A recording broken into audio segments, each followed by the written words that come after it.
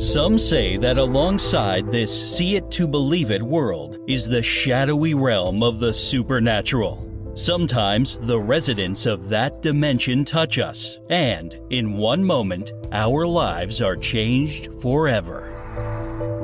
America's Lady of Supernatural Thrillers, Mary Ann Pohl, is your Real Ghost Chatter host. On this podcast, you'll hear stories by real people who have seen real ghosts. Once in a while, Mary Ann will podcast a tale taken from the genre she loves best, the supernatural. Welcome to today's Real Ghost Chatter episode.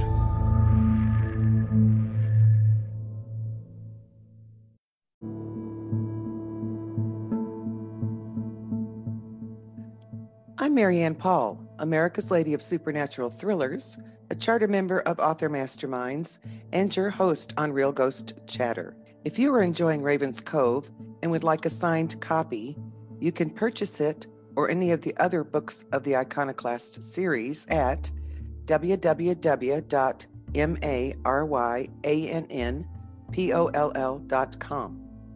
Here's the next chapters from Raven's Cove. If you are at home, grab your favorite drink and settle into your favorite listening spot. If you're on the road, please stay safe. In either event, enjoy. Chapter 24, Out of the Ashes. Paul's heart pounded in his chest when he realized the direction of the smoke and light. Please, God, please, not the church. He broke into a full run. He reached the street where the small house of worship sat. It was his church.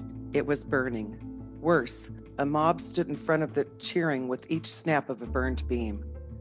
Paul's heart broke. His resolve broke with it. Why, God, why?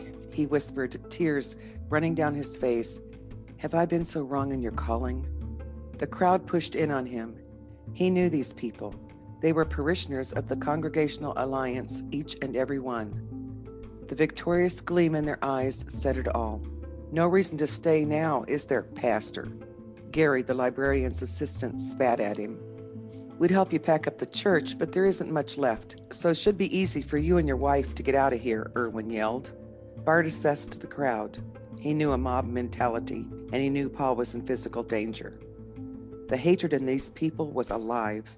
He put himself between Paul and the throng.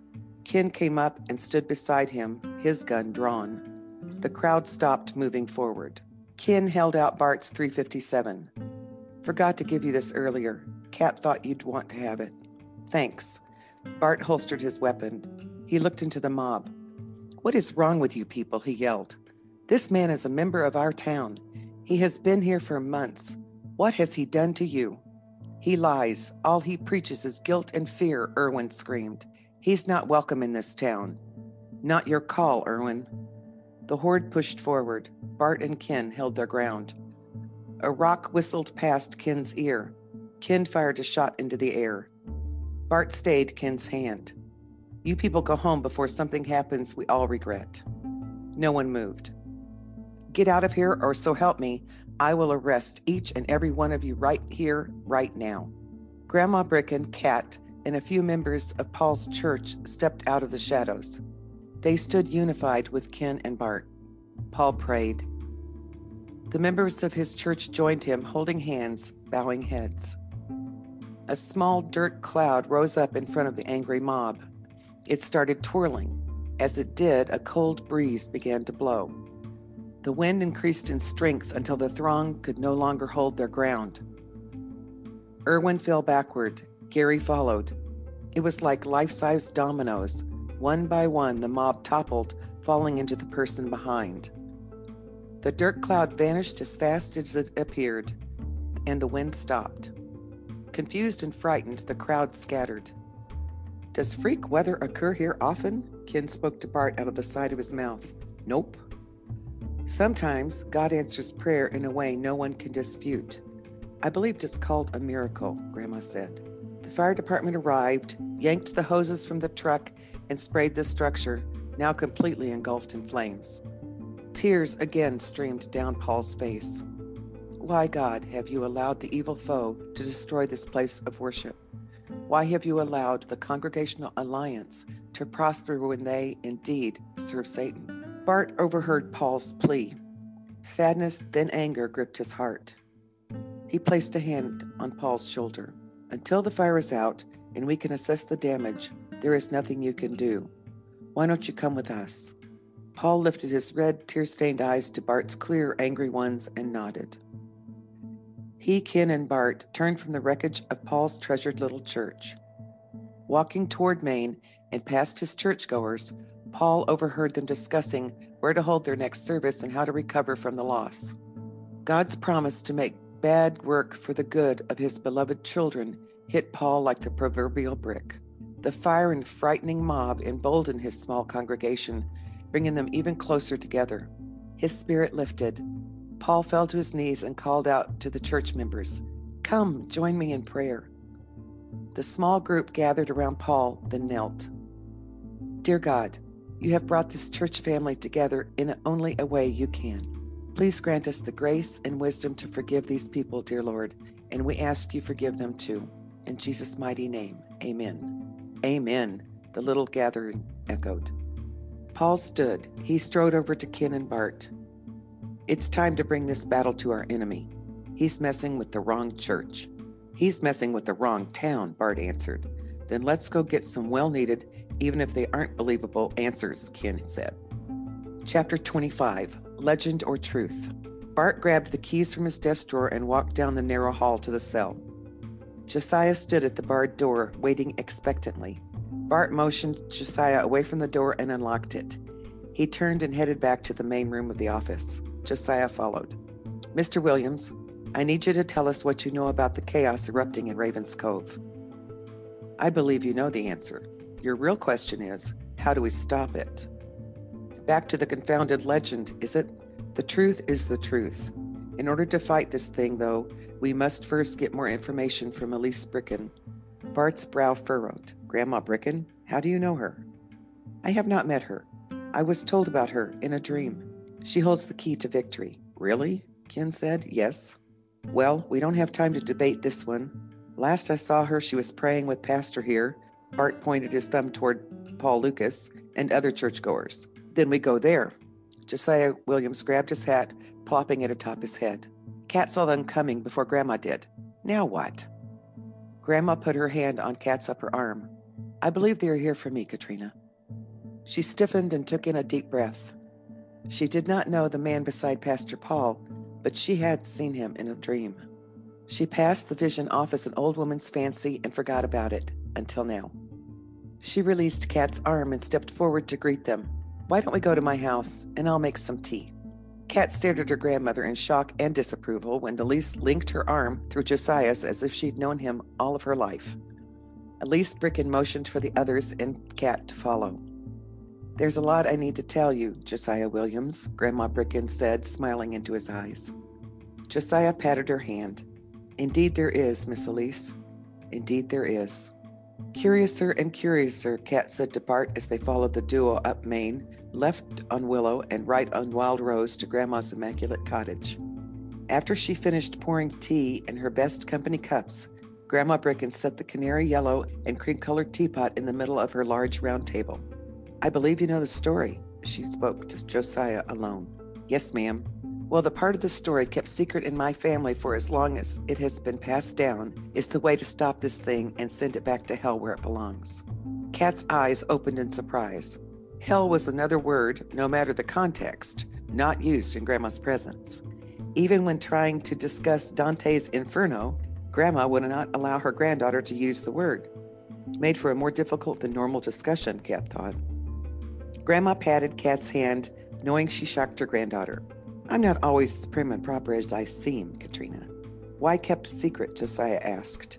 In the wrong hands, the way to destroy this thing could be used to keep it here. I see. The demon has a pet, for lack of a better term. It is his lure, and it is dangerous. Looking into its pulsing lights is hypnotic. Once spellbound, it wounds the unsuspecting victim and takes possession of its prey. This pet must be taken from Iconoclast. If they are separated, Iconoclast's power diminishes. More importantly, if this thing is taken from Iconoclast, He loses his reign over all the land under his dominion since the fall of man.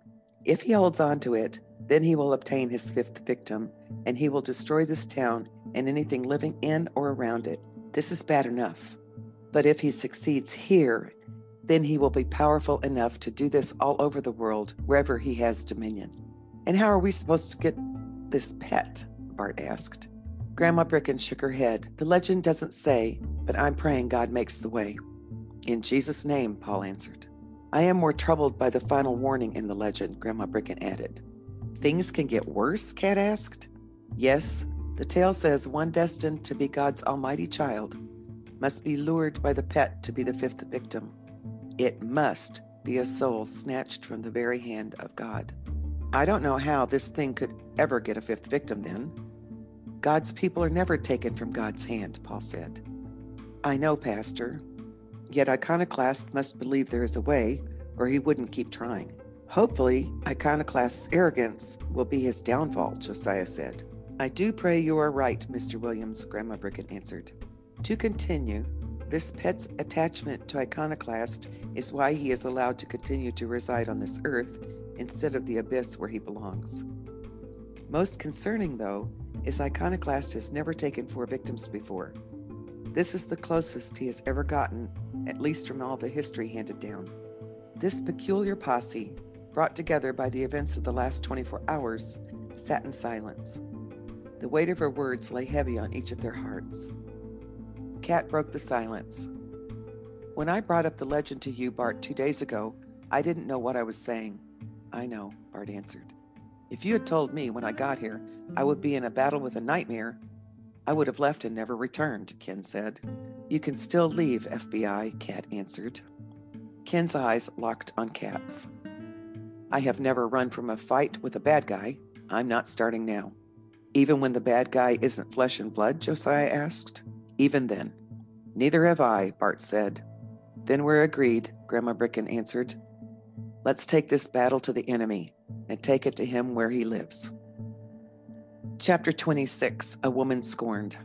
Reverend Plotno stood outside his beloved domain, smiling with satisfaction while he watched the firelight illuminating the dark sky. To him, the smoke smelled like a pleasant cologne. His smile widened. Goodbye to you, Paul Lucas, and to your insignificant church. Goodbye. He clapped as if applauding an outstanding performance before turning and marching into the Congregational Alliance to light incense and praise the guardians for his victory. His obligatory thanks given, the Right Reverend Plotno stood once again on the steps of his small kingdom, overlooking the destruction of Paul Lucas's church. The odor of burnt wood drifted to his nostrils. He sighed in satisfaction. So close behind him it might as well have been one with the Reverend, stood Atromitos, who grew even darker and stronger with the destruction of the tiny house of worship. He too smiled. Anita jogged up the steps, breathless from the excitement of the night's events. Isn't it wonderful, she whispered, while sliding her hand into Plotno's, giving it a slight squeeze. It is indeed. I haven't been this happy since... He furrowed his brow, then held up an index finger. Since before Paul Lucas invaded our town. Anita put her free hand in her coat pocket, feeling for the present prepared for Plotno. He coveted a good cigar, and Anita knew the one he favored. She bought it for him while in Anchorage a few months back. A gift of her heart, she told herself. At the time, Anita didn't know it would turn out to be a gift of his heart as soon as he smoked the love potion-laced cigar. Her spell excited her more because she knew he thought her adult. He believed he controlled her. For a while he did, a memory she detested. Tonight, my love, the tables will be turned, she thought. Anita disobeyed his command to go to the small, awful church and spy on the small, awful congregation. Instead, she went to her basement. Rebellion and secrecy were an intoxicating elixir. When practicing the black arts, the intoxication became so intense she could only equate it to having finally made love to a long-forbidden foe. She first considered grit in the potion, but thought better of it. It would darken the tobacco leaves, and he might become suspicious. Anita rifled through her medicine cabinet and uncovered an ancient syringe. She injected the concoction into the center of the tightly rolled leaves. She watched with deep satisfaction as the potion disappeared into the tobacco, hidden just as it should be. Reverend, This is a present I have kept for you for such a special occasion as this. Plotno took his eyes off the orange glow and the black smoke billowing up as the water poured out the fire. He looked at the offering from Anita. A broader smile crossed his face as he thought of the anger this would cause his wife, Ransom. You are a treasure. You understand our core ideology. What feels good is good. That wife of mine has never understood me like you do. She still worries about my health of all things. So short-sighted. But you understand the need for pleasure. I try, Anita whispered. You succeed. Plotno took the cigar, searching his pants pocket for a lighter. Here you go. Anita produced one. The lighter glinted golden black in his hand. His initials were carved into it, the black absorbing the light. You thought of everything, he said, as he flicked the lighter open, puffed the cigar until the tip glowed red, and took a deep inhale. He exhaled and looked down at Anita. What a wonderful end to a wonderful day. Profligacy went to work, whispered into his mind. She is the loveliest thing you have ever seen, Plotno. Forget your wife. This one knows what you love, and she loves what you do. Feel the craving for her growing in your gut. She is your obsession. You must have her. Plotno grabbed Anita around the waist. I want you, and you know it. I can't wait any longer.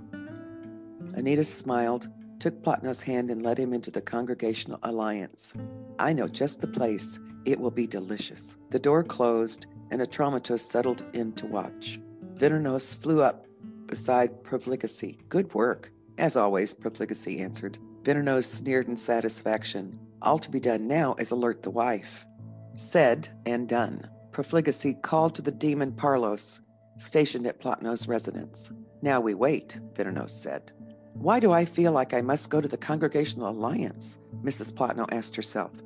She fought the urge. Not where I want to be. I despise the place. She shook her head to try and clear the urgent need to go.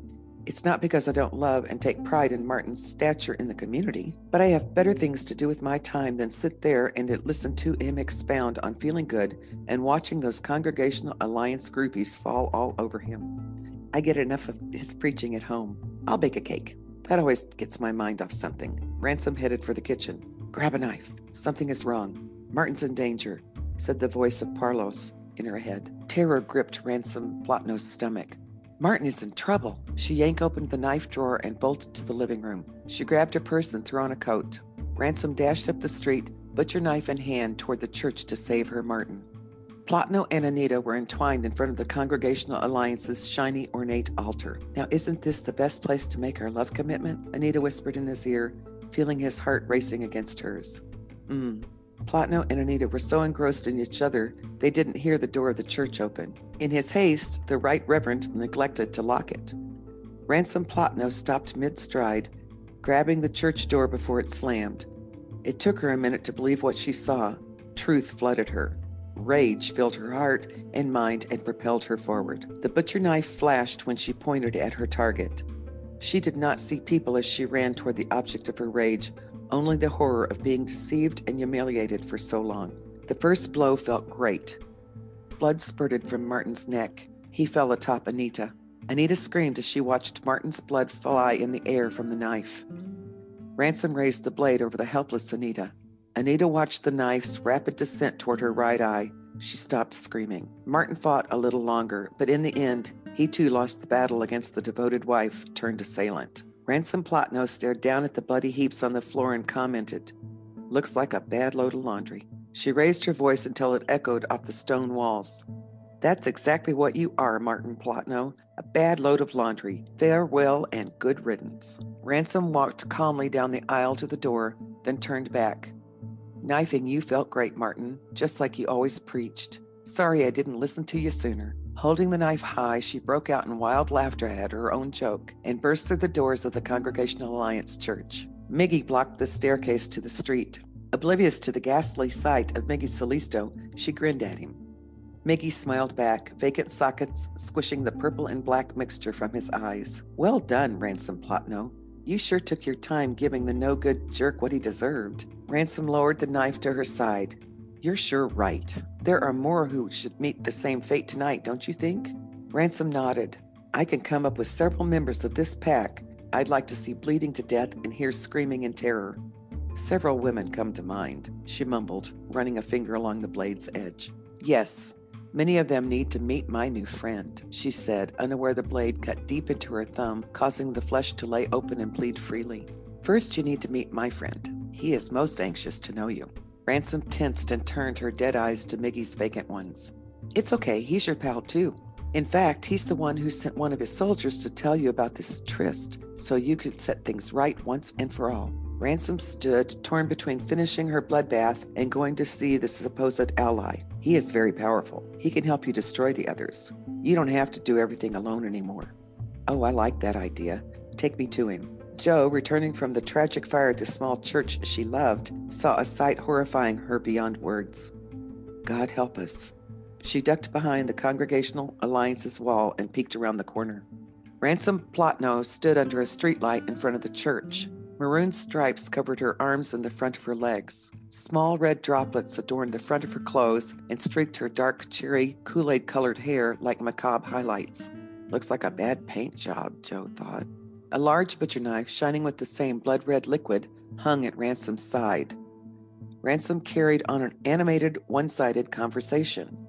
She sauntered out from under the light, still talking to her unseen companion. When Jo could see her no longer, she came out of hiding and made her way to the bottom of the church stairs. It's blood sure as life. She lifted her eyes and saw footprints of scarlet leading from the church to the streetlight. She darted for the sheriff's office. A traumatist smiled as he watched Jo skittering like a scared rabbit toward her destination.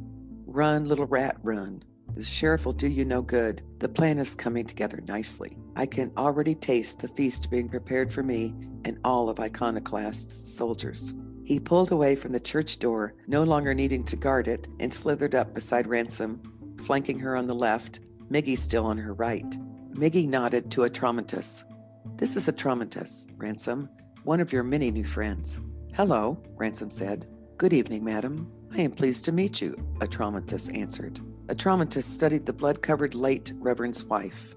More pleased than you could ever know. Atraumatus narrowed his eyes and thought, you have no idea what horrors await you.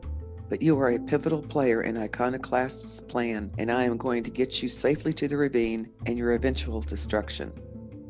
If you enjoyed this podcast, I encourage you to share it with others you think would also be interested. If you'd like to know more about me, go to MaryannPoll.com and or authormasterminds.com/MaryAnn-POLL. Until next time, may the wind always be at your back, the sun on your face, and the good Lord walk beside you.